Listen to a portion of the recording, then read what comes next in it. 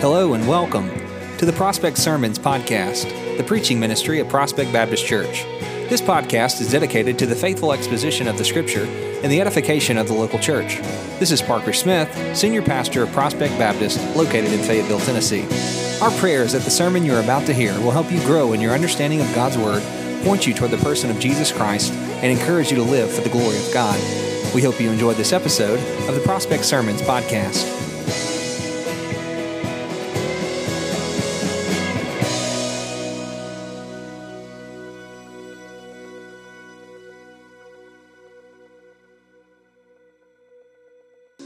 Amen. I hope you're all doing well again this morning. Again, word of welcome to our guests. Thank you so much, Scott and Kim, and for our choir as well. And if you have your Bibles, I would love for you to turn them on or turn them to the book of Galatians, chapter number 4. We're going to be looking at verses 21 through 31. And I just want to say just a quick word. It was a year ago today that Ashley and I first came and stepped foot on this beautiful campus called Prospect Baptist Church, meeting with your search team. That was kind of impromptu, but we did. And so we had a great time, and just looking back how incredible it is and how quickly the Lord has brought things about. It's crazy to think that it's been 365 days now, but it has, and I'll celebrate a one-year anniversary sometime in mid-October. And so anyway, as I'm thinking upon that, I'm so glad and thankful to see Mr. Roy and Judy Jones here with us this morning, and grateful that they're here with us. And absolutely, amen. And Roy, I knew that was your seat, and the reason that I knew that is because when I went back home and looked online, I looked up some of your services and saw some of your online things, and I saw Roy sitting in the seat exactly where he is there, giving an announcement about the pastor search team. And so I'm grateful that you are here this morning. Thank you so much. It is an honor to see you this morning. And so I don't know if we have that. I think, Johnny, if you maybe unplug and plug that back in, it might be able to connect it or whatnot. It might just kind of trigger it. And but anyway, we won't need the screens. We'll be okay without them. That's not a problem. But Galatians chapter 4, the Apostle Paul is continuing to build his case against the false teachers, the Judaizers that are teaching a false gospel to the churches in Galatia. They're preaching something different than the gospel of grace. And he moves beyond this personal appeal that we looked at last week. And he looks and focuses on a rhetorical question with an allegorical argument with a very pointed application. I'll say that again. He begins with a rhetorical question with an allegorical argument with a pointed application. I'm always amazed at the Apostle Paul's use of the Old Testament. And here he quotes or references at least 3 times from the Old Testament. And what's interesting about this text is that it really is just kind of a bear to tackle down and figure out how to preach, not so much because of the truth that is there, but really because of the way in which the Apostle Paul builds his argument. You see in this text, you see 2 sons, you see 2 mothers, you see 2 paths, you see 2 covenants, you see 2 Jerusalems, 2 destinies, and I was tempted to give you 2 sermons, but I'm going to try to fit this all in one. The only way that I know how to splice this text open this morning is the way in which the Apostle Paul intends us to do so. He assumes so much of his readers at this point, and by nature of doing that, he's assuming much of us as well. He's assuming that we know the story of Abraham and Isaac and of Ishmael.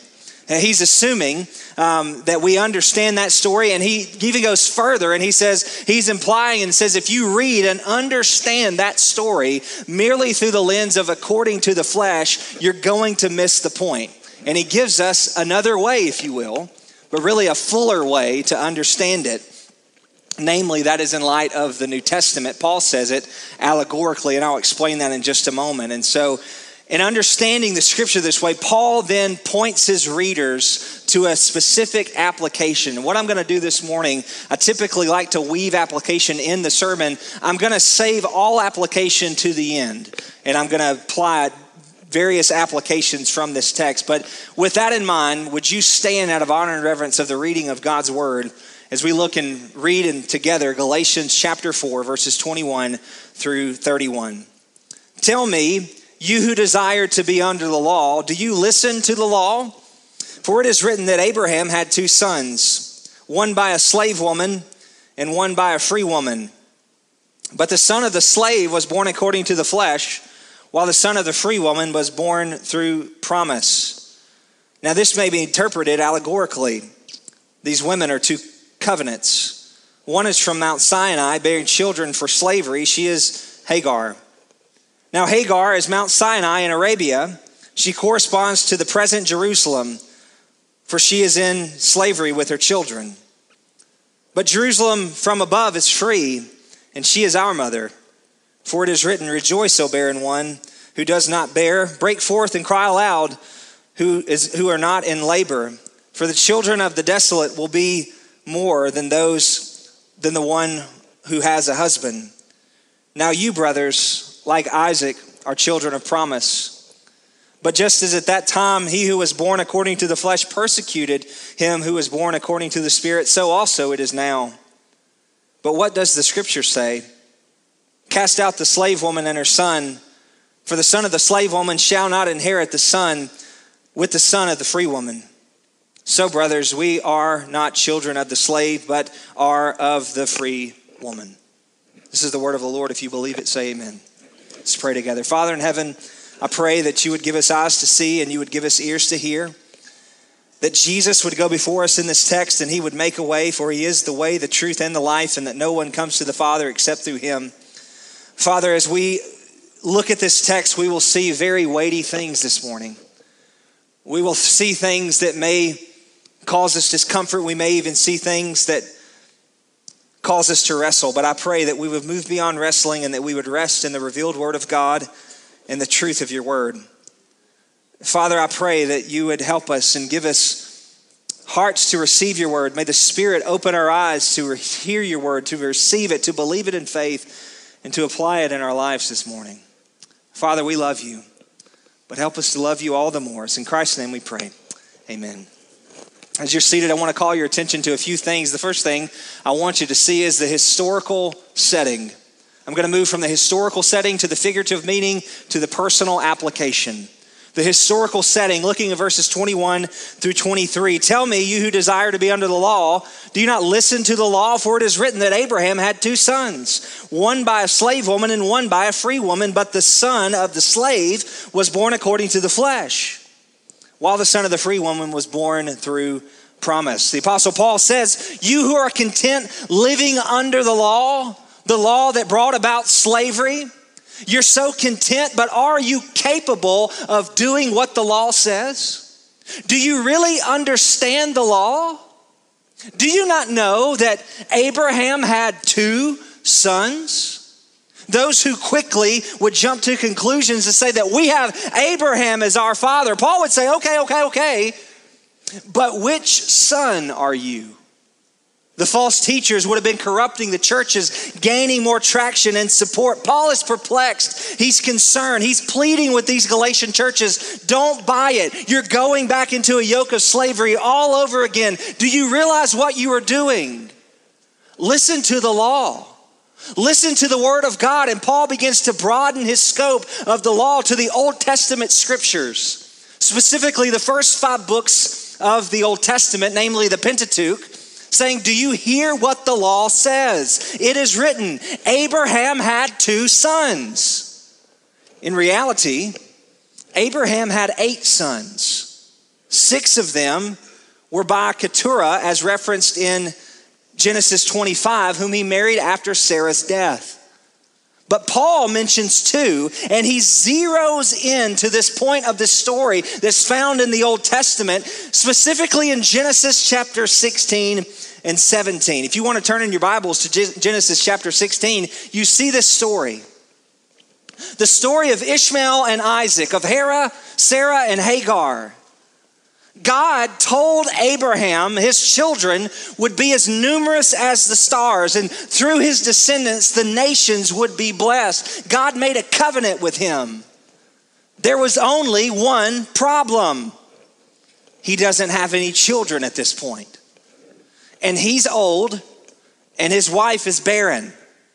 How in the world is that going to work?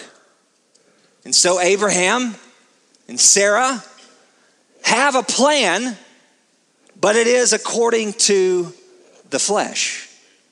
Look at Genesis chapter 16, verses 1 through 4. Now Sarai before her name was changed to Sarah, Sarai, Abraham's wife, had bore him no children. She had a female Egyptian servant whose name was Hagar. And Sarai said to Abram, behold now, the Lord has prevented me from bearing children. Go into my servant, and it may be that I shall obtain children by her. And Abraham listened to the voice of Sarai.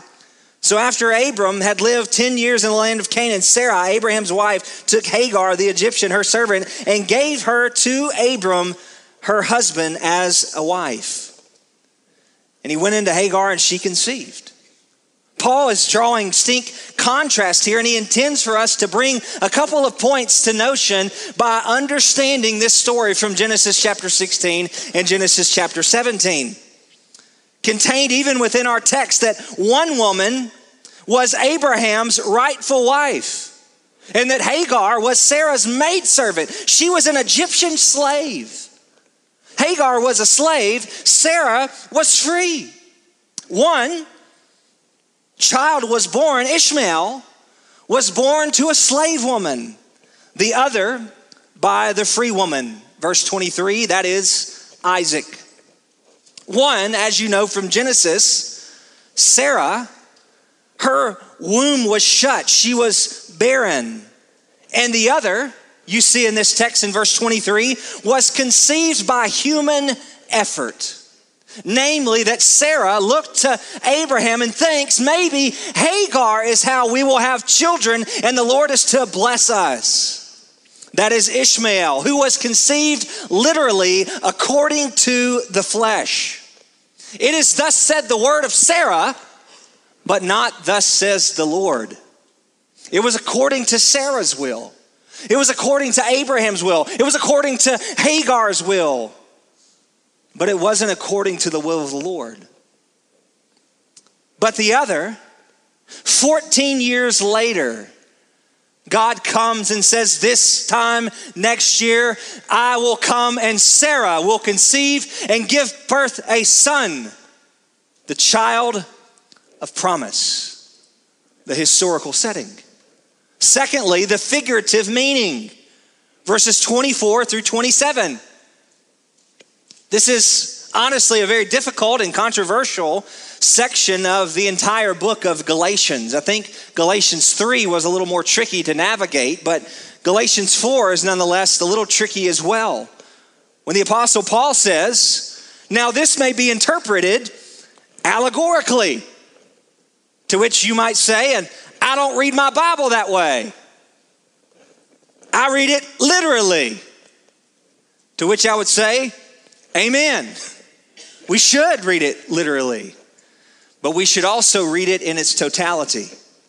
And Paul intends here that if you only look at this story through the lens of natural eyes, if you only read it through the lens of Genesis 16 and 17 and read it through a fleshly perspective, Paul says you're going to miss the greater point. You're going to miss the unfolding economy and story that more is taking place in this story in Genesis 16 and 17 than we realize through Sarah and Hagar.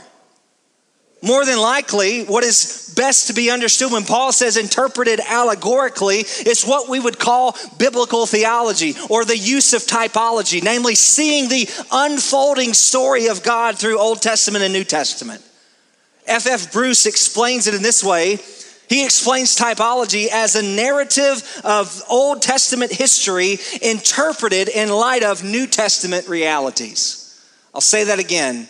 A narrative from Old Testament history interpreted in terms of New Testament realities. I.e., we read and interpret the Old Testament now through the lens of the New Testament. And more explicitly through the lens of Christ. And Paul says, these two women, as the scripture unfolds, are seen to be representing something. And that something is not a mystery. Paul tells us exactly what he means. He says there are two covenants. One at Sinai, that is given to Moses, that is the law. She is Hagar, bearing children to slavery and in bondage. And all who seek salvation through her, or according to the law, or according to the flesh, will never find salvation, only find bondage. Sarah is the New Jerusalem, the Jerusalem from above. She is free. And those who she births, they are birthed to freedom. This is John's point in John 1:17. For through the law was given through Moses, grace and truth come through Jesus Christ. There are two covenants. There are in this text two Jerusalems. Verse 25, now Hagar is Mount Sinai in Arabia. She corresponds with the present Jerusalem, for she is in slavery with her children, but Jerusalem above is free. She is our mother. The word, therefore, she corresponds is a word that Paul uses here. It literally means to parallel with, to line up with, or to stand in rank with. Get this picture. It is to be enrolled like soldiers in formation, ready for battle. In other words, Jerusalem, though they were recipients of God's great mercy, of his great promises, of his great covenant, of his great worship, of his great glory, Jerusalem had a posture that they would be fixed and they would be like road soldiers ready for battle to say, we do not want that, we reject that. And they rejected the Lord in that way. This is why Jesus says in Matthew 27, "O Jerusalem, Jerusalem, the city that kills the prophets and stone those who are sent to it, how I would have often gathered you, your children together as hens gather her brood under her wings, but you were not willing. So your house has left you desolate. For I tell you, you will not see me again until I say, blessed is he who comes in the name of the Lord." This is Paul's argument in Romans chapter 9. He says, I wish that I myself were cursed and cut off for my kinsmen according to the flesh. To them belong the adoption, the glory, the covenants, the giving of the law, the worship, the promises. To them belong the patriarchs. But they've rejected Christ. They've done an about face. They've aligned themselves as soldiers to say, we are rejecting you. This is present day Israel. But the Jerusalem that is above, literally born from above, is free. They're gracious recipients of God's promise. They're not born according to this world. They are born according to above. She is our mother, verse 26. And then Paul builds towards a great reversal in verse 27, from which he quotes from Isaiah 54:1. This is his second reference to the Old Testament and now a direct quote from the Old Testament. He originally quoted from Genesis 16, now he's quoting from Isaiah 54, in which Israel is likened to a barren widow sitting outside of the city gates of Jerusalem. And she's weeping and she's mourning. She's in sackcloth and ashes because her husband has been carried away into captivity. And no one is there to care for her in her old age. And the word of the Lord comes to Isaiah, and Paul picks up on it. In Isaiah 54:1, it says, rejoice, O barren one who does not bear. Break forth, cry aloud, you who do not labor. For the children of the desolate one will be more, literally in a surpassing manner, more than those who has a husband. Isaiah comes to Israel and he says, rejoice, be happy. Paul says, be happy, rejoice, shout with joy. Sarah, shout with joy. Because you have not felt the pains of childbirth, for the woman who has been deserted will have more children than the one whose husband never left. And though Sarah's womb was barren, and though Abraham was old, Sarah would conceive and she would give birth to a son. And through him would be the seed, the child of promise, and through which would be the Messiah to continue through Sarah, not Hagar. And in the coming of Christ, you see the seed of the woman, the true offspring of Abraham. And in this way, Sarah is the mother of all the children of promise. For it is through her child the promise continues. All of those born not from human descent, such as Ishmael, but are born from above. And the blessing of the nations given to Abraham, that his descendants would be as numerous as the stars, is finally and ultimately fulfilled in the person of Jesus Christ. So now through Christ, both Jew and Gentile, people from all language, tribes, and tongues, in a surpassing manner, all the more, she has given birth to children who are free. That's Paul's point in bringing this out. And the Gentiles should rejoice. Sarah is rejoicing. The Gentiles should rejoice. The Galatians should exult with great joy because they are included in the fulfillment of that promise. They are the children of God. They are connected by faith in Christ alone to the true seed who is Jesus Christ. The historical setting, the figurative meaning, and where we'll spend the bulk of our time this morning, the personal application. Verses 28 through 31. Now, brothers, like Isaac, are children of the promise.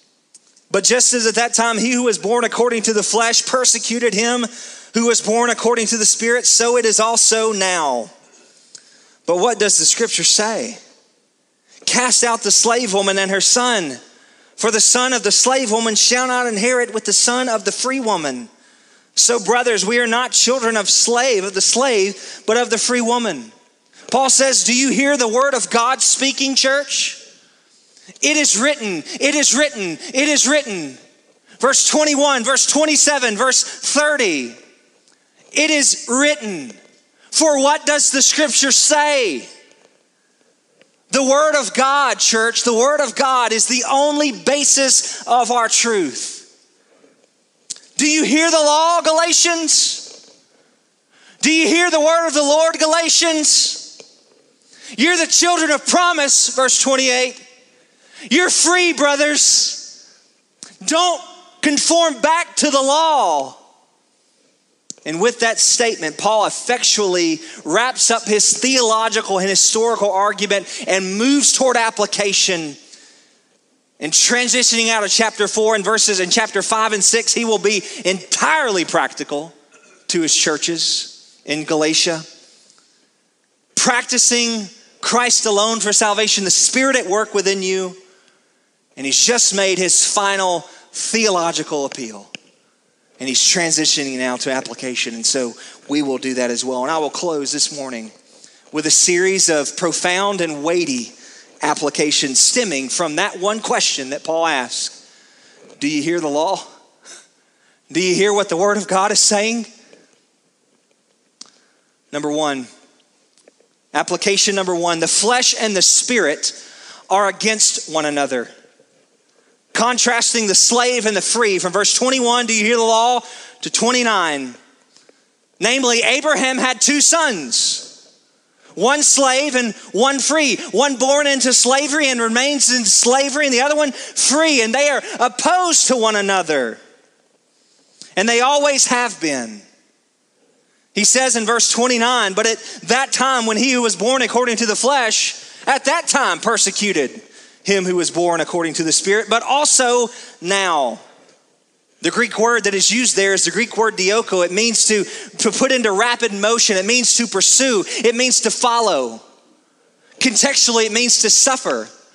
More pointedly, it means to organize a system of oppression or harassment against someone. And Paul says that this persecution is twofold. It happened in the past and it's happening now. From the moment that Ishmael was born, there were problems in Abraham's family. Sarah's contempt and jealousy of Hagar and Ishmael. Genesis 14:6. And he went into Hagar and she conceived, and she saw that she had conceived, and she, Sarah, looked with contempt on her mistress. Flip over to Genesis chapter 21. The relationship between Sarah and Hagar changed drastically as well. When Isaac was born, when he was being weaned as a child, Ishmael mocked Isaac, laughing at him.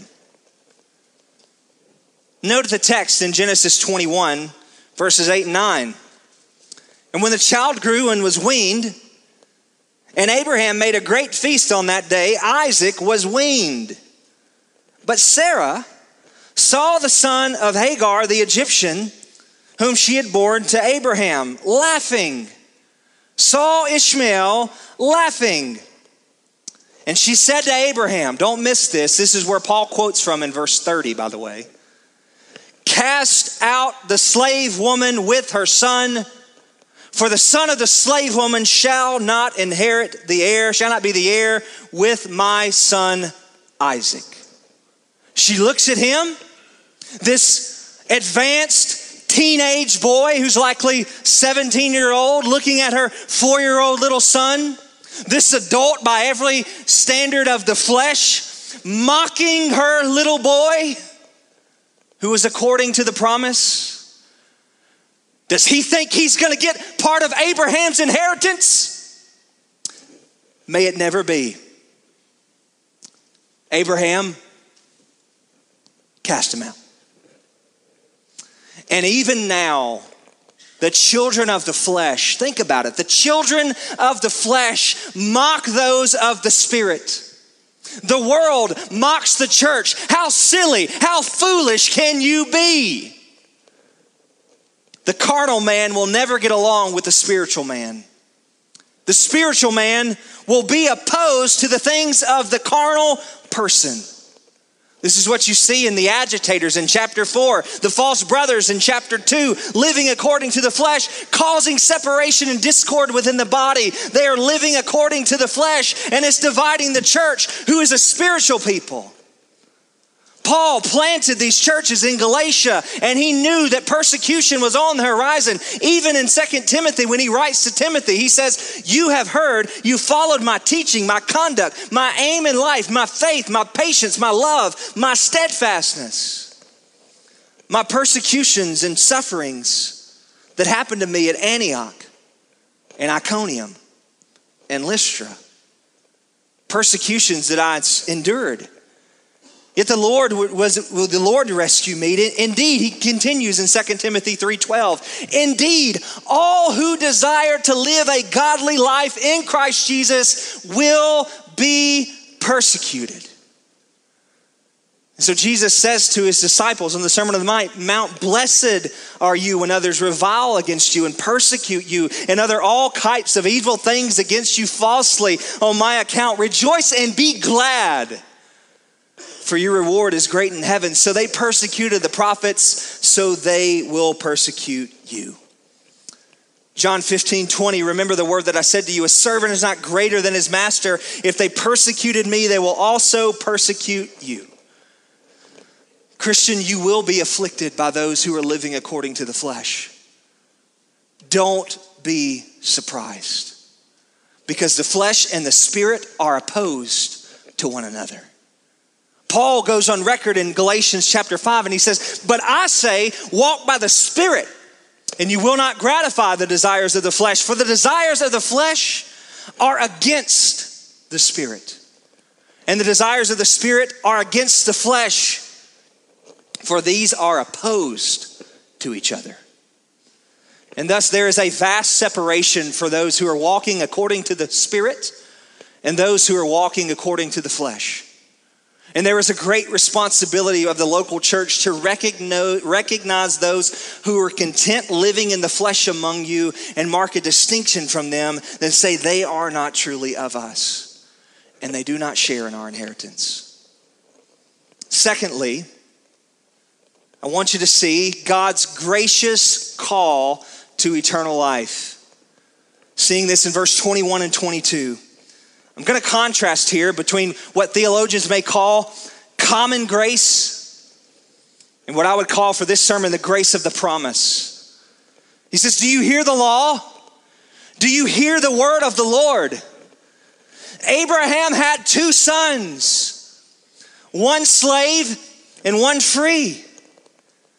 And get this, Abraham loved them both. But God only chose one to receive the promise. And the other was cast out. So it is with everyone who is born of the Spirit. Paul makes this point and has been making this point clear throughout the entire book of Galatians. He said, it is God who calls you, Galatians 1:6. It is God who saves you, Galatians 4:6. It is God who set me apart before I was born, Galatians 1:15. It is God who graciously called Abraham, Galatians 3:19.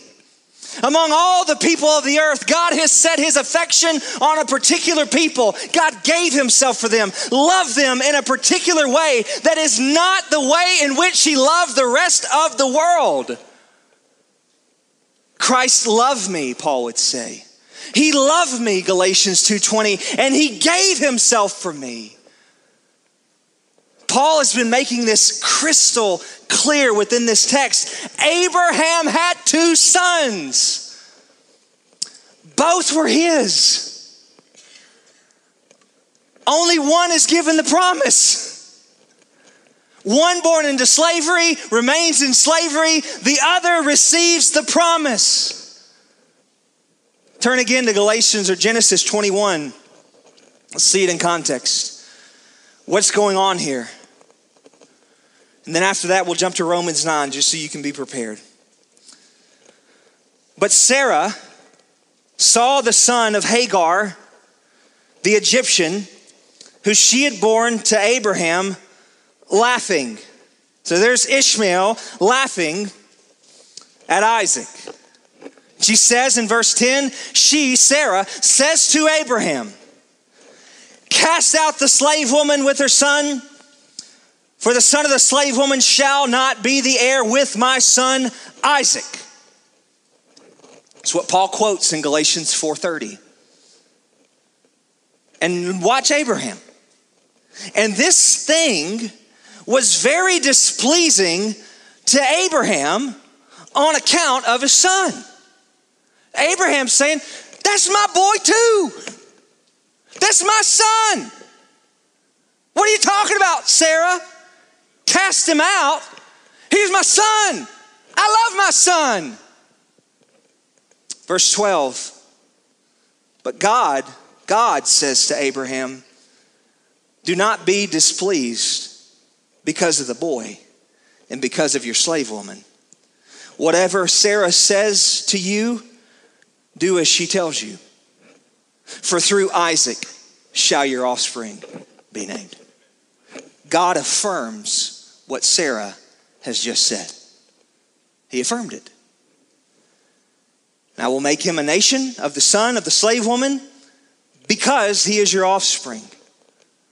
I love him, but I love Isaac in a different way. God in great mystery affirms the rejection and casting out of Ishmael and declares that he is not the one through whom the offspring is to be named. He is not the child of promise. He has no share in the coming inheritance. But isn't Ishmael loved? And he is. And he's loved because he's Abraham's child. And he would experience great common grace. And God comes to him and comforts him and makes him a nation because he is Abraham's offspring, Genesis 21:13. He is loved, but he's not loved as the child of the promise. So it is for all those who are called to eternal life. In total, God effectual, pursuing, electing love and grace, you have been called to eternal life. And God says, I love you in a way that is radically different the way in which he loves the rest of the world. Turn to Romans chapter 9 to see this. Romans chapter 9. What Paul is doing in Romans 9 is he is borrowing this story of Isaac.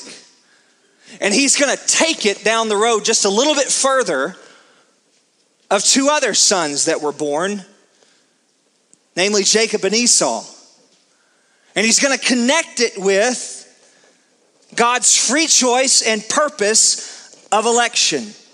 Romans 9, 6 through 16. We're going to walk through this. I'll make a few comments and then we'll come out of it. And I think you'll see what I've been trying to communicate thus far.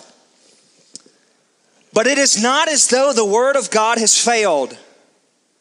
For not all who are descended from Israel belong to Israel. Not all are the children of Abraham, because they are his offspring. I'm thinking of you, Ishmael. I think it's in Paul's mind there. But through Isaac shall your offspring be named.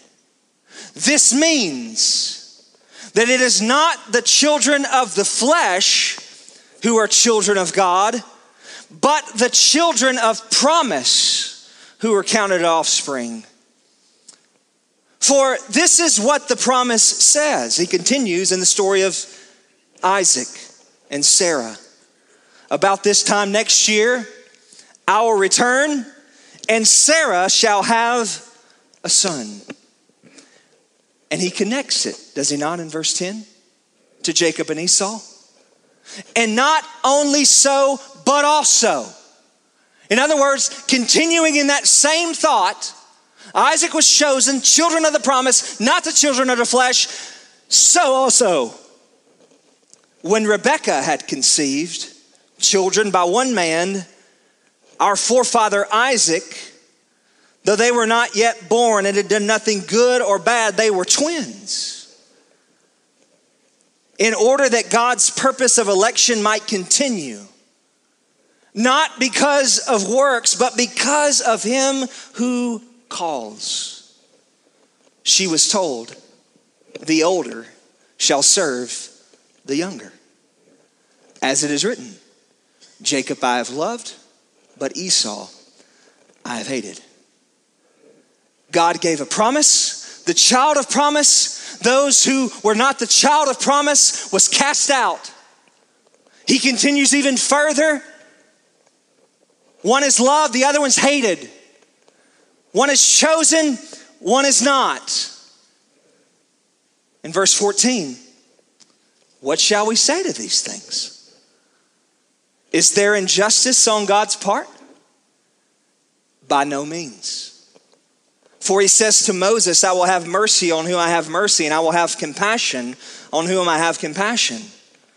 So then it depends not on human will or exertion. It is not according to the flesh, those who are the children of promise. It depends not on human will or exertion, but on God who has mercy. And oh, how we love to make it about our will, our works, our ways. It's about me. But God says that's not how you were saved. Salvation is not about your glory, it's about God's glory. And you're not saved by your effort, nor are you the causal agent that brings it about. Jonathan Edwards said it this way. He said, the only thing that you brought to your salvation was the sin that made it necessary. So we have said many a time, salvation from beginning to end is of the Lord. You are saved by God's gracious mercy, by God's gracious love, by God's gracious calling you to eternal life, by God's gracious promise. And some will say, as Paul even anticipates in Romans 9, that's not fair. Is there injustice on God's part? Paul expected someone to say that. That's not fair, Paul. Is that fair? Is there injustice? Paul says, no, there's not. And he can say that because, beloved, God owes you nothing. You want fairness? You want justice? You want God to give you what you deserve? I don't think you do, beloved.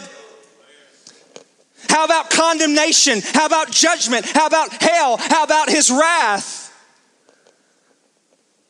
Justice is that no one is chosen. Justice is that no one is saved. Justice is that we all perish. Justice is that all revilers be condemned. Justice is that all sinners be judged. The world would continue to perish. Justice would be leaving them in their deadness and allowing them to be condemned. And so John says in John 3:19, whoever believes in him is not condemned. Whoever does not believe is condemned already. They're already condemned. God didn't have to do anything to condemn them. They're already condemned because they have not believed in the only Son of God. And this is the judgment. Note it. This is the judgment, John 3:19, 3:18, 3:19. He is come into the world, and the people love the darkness rather than the light because their works were evil. Pursuing sin, living for the world, finding satisfaction in all the things of the world, and in great mystery, God leaves many there. Content living in their rebellion, hardened by their deceitfulness of sin, living in darkness, in bondage, in slavery to sin and death, remaining forever children of wrath. But you, he says, but you in Christ, you have been adopted, Galatians 3:4. Galatians 4:28. Now you, brothers, you are like Isaac. You are children of promise. And you're no longer slaves to sin. You are now God's child. You've been redeemed. And it wasn't because you wised up. It wasn't because you got smart. And it wasn't because you were more deserving than the next. It was because of God's grace. Ephesians chapter 2, turn there and we'll come out of here quickly. Note the contrast in verse 1 and in verse 5 between deadness and being made alive. Paul continuing to build this argument, and you were dead in your trespasses and sin, in which you once walked, following the course of the world, following the prince of the power of the air, the spirit that is now at work in the sons of disobedience, among whom we all once walked, living in the passions of our flesh, carrying out the desires of the body and the mind. And we were by nature children of wrath, like the rest of mankind. But God, being rich in mercy, because of his great love with which he has loved us, even when we were dead in our trespasses, made us alive together with Christ. You were dead, and now by total grace, you're alive. And your faith, your obedience, your response, your decision, your repentance is not the work of a dead man. It's the work of a born again man. It's the work of a man who has been quickened. So he says, by grace, you have been saved. And raised up with him, seated with us with him in the heavenly places in Christ Jesus, so that in the coming age he might show the immeasurable riches of his grace and kindness towards us in Christ Jesus. For by grace you have been saved. Boy, Paul does not want you to miss that, does he? And this is not your own doing. It's the gift of God, not the results of works, so that no one may boast. God says you were chosen in Christ. Before the foundation of the world, you were loved, adopted, graciously called by your heavenly Father. You are loved in this way, Christian. Brought from eternal life. For God does so love the world that he gave his one and only Son, that whosoever believes in him should not perish, but have eternal life. God loves the world this way. He loves them so much that he would give his Son. Indiscriminately, incredible love, without distinction, without limits, type of love to anyone who believes. But that is not the way in which you are loved, Christian. You are loved so much more than just an offer. Your name is not whosoever. God calls you by name. He loves you as his own. He calls you his child. He adopts you into his family as sons of Christ. You're not just a whosoever. You're loved in a special, special way. In a way that's different and all surpassing more than the way he loves the world, beloved. He loves you in this way. 1 John 3, see what type of love, what kind of love the Father has given us, that we should be called the children of God. And so we are. This is the reason the world does not know him, and they did not know him. This world is perishing, would love the darkness and not the light. The world who is children of wrath like the rest of mankind. But John says, beloved, we're God's children now. You're God's child. You aren't merely offered. You're pursued. You're chosen. Before the foundation of the world, you were foreknown, predestined, called, justified, glorified. Oh, to be included in that great chain of salvation. This great mercy have received our adoption as sons. And just like Abraham sitting out in the field worshiping the moon, and God says, Abraham, look up. And he saves him. The same way, beloved, in total grace, we're saved in that way. Dead. And God comes and says, you're alive. And he brings us from death to life. This will be our wonder for all eternity. Don't you think for 1 second you're going to find out that you get to heaven and think that you deserve something. We'll be in heaven for all of eternity and we'll think, what is this? What grace this is. As Abraham, what did I do?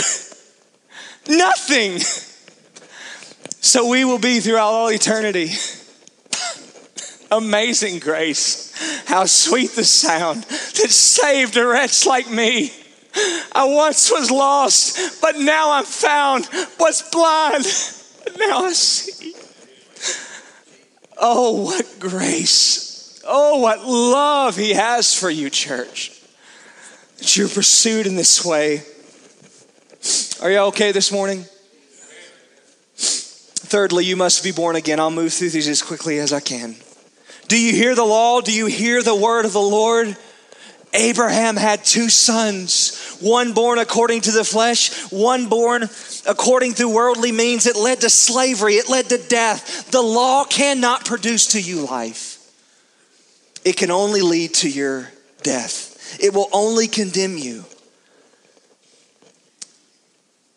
These women have maybe interpreted allegorically. These are 2 covenants, verse 24. One is Mount Sinai bearing children for slavery. She is Hagar. Verse 25, she is in slavery with her children. Hagar was a slave woman, and the only type of children she could produce would be slaves who were birthed into slavery. But you, Paul says, you were born not according to the flesh. You're persecuted by those that are in the flesh, but you're born according to the Spirit. You're like Isaac, are children of promise, verse 28. You're not children of the slave, but you're children of the free woman. You've been born from above. This is Jesus in John chapter 3, that you must be born again. You must be born from above. To follow the wrong mother is to pursue and receive the wrong birth. Sarah and Isaac are a picture of a new birth, the second birth, being born from above. Not the birth of the flesh, but the birth of the Spirit. Not according to the flesh, but according to the Spirit. so it is with all those who have been born from above, that we are a new creature in Christ, awaiting our new Jerusalem. We are not citizens of this earth. We are citizens of heaven. Peter says that we are born again to a living hope through the resurrection of Jesus Christ from the dead, to an inheritance that is imperishable, undefiled, unfading, kept in heaven for you. What is the difference between Hagar, the children of Hagar, and the children of Sarah? What's the difference between living under the law and living under grace? It's everything, beloved. It's the difference of heaven and hell. It's the difference of everlasting life and everlasting punishment. It's the difference of one receiving an inheritance and the other being cast out. Point number 4, and we'll close on this one. Paul's reversal pen, namely casting out the false teachers. The prevailing thought and tug of the Judaizers was that in order to be in covenant community with God, you must be a Jew. You must be obedient to the law. You must receive circumcision. And in order to be included in the inheritance, you must be counted as offspring. And so the Jews and the Judaizers would say, we have Abraham as our father. We're never slaves. We've never been slaves. We're in good standing with God. We're justified before God. We are the children of Abraham according to the flesh.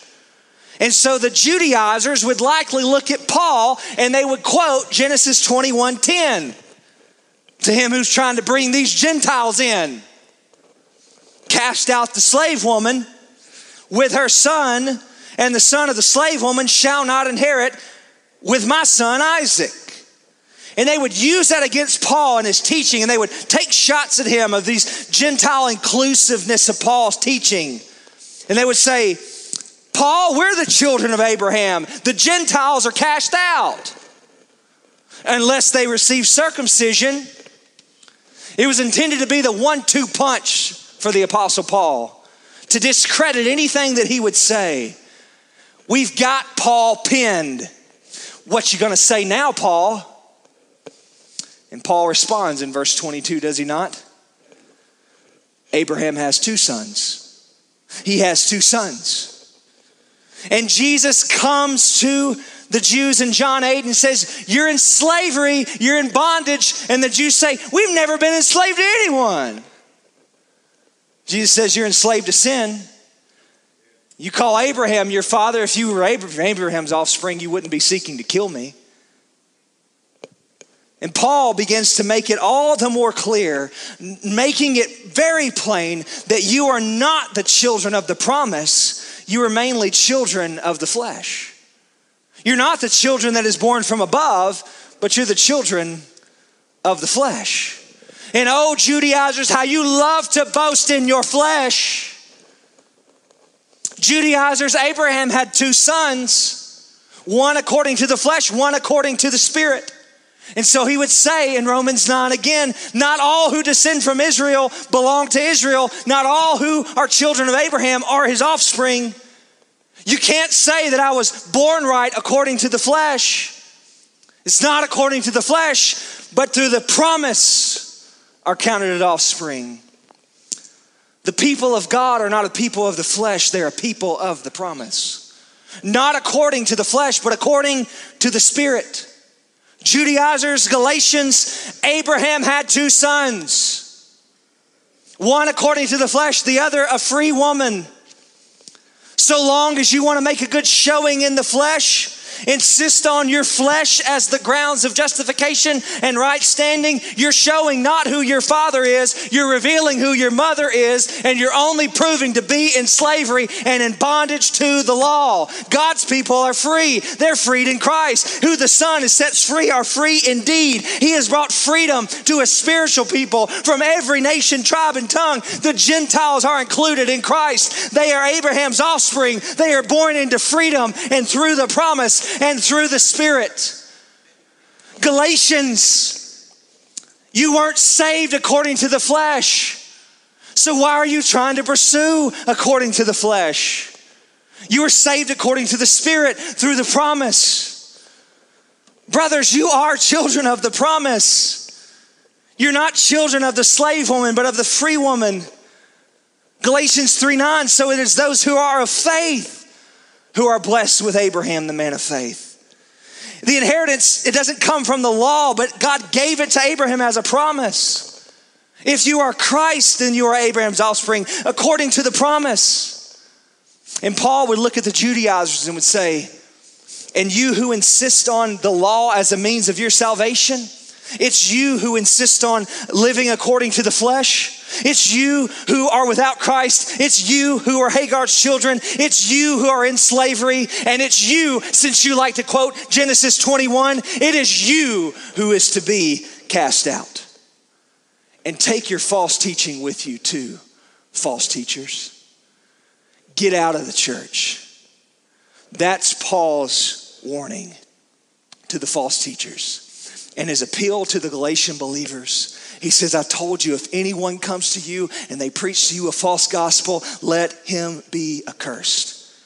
You want me gone, Judaizers? Paul says, you need to get out of the church because you're deceiving the sheep. And how serious churches today need to take and contend with false teachers and sowers of discord within the body. Paul says as we conclude this morning, I appeal to you, watch out for those who cause divisions and create obstacles contrary to the doctrines that you have been taught. Avoid them. For such persons do not serve Christ, but their own appetites. By smooth talk and flattery, they deceive the hearts of the naive. Church, we must be on guard.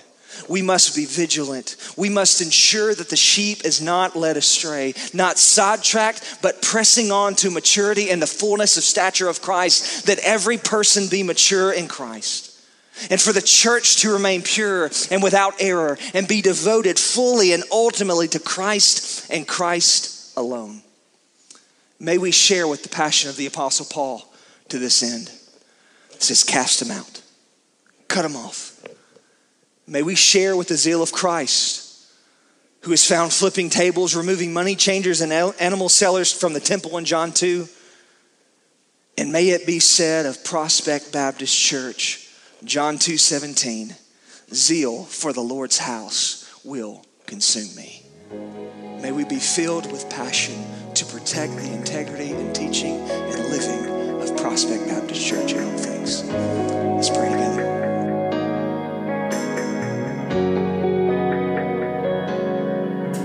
Well, as always, thank you for listening, and we hope you've enjoyed this episode of the Prospect Sermons podcast. If you'd like more information about Prospect Baptist Church, you can visit our website at prospectbaptistchurch.org, or you can find us on Facebook by searching Prospect Baptist Church, Fayetteville, Tennessee. If you live in the Fayetteville area, we would love for you to join us in worship on Sundays at 10:30 a.m. If you're not comfortable doing that at this time, we understand, but please know we are live streaming our services on Facebook Live.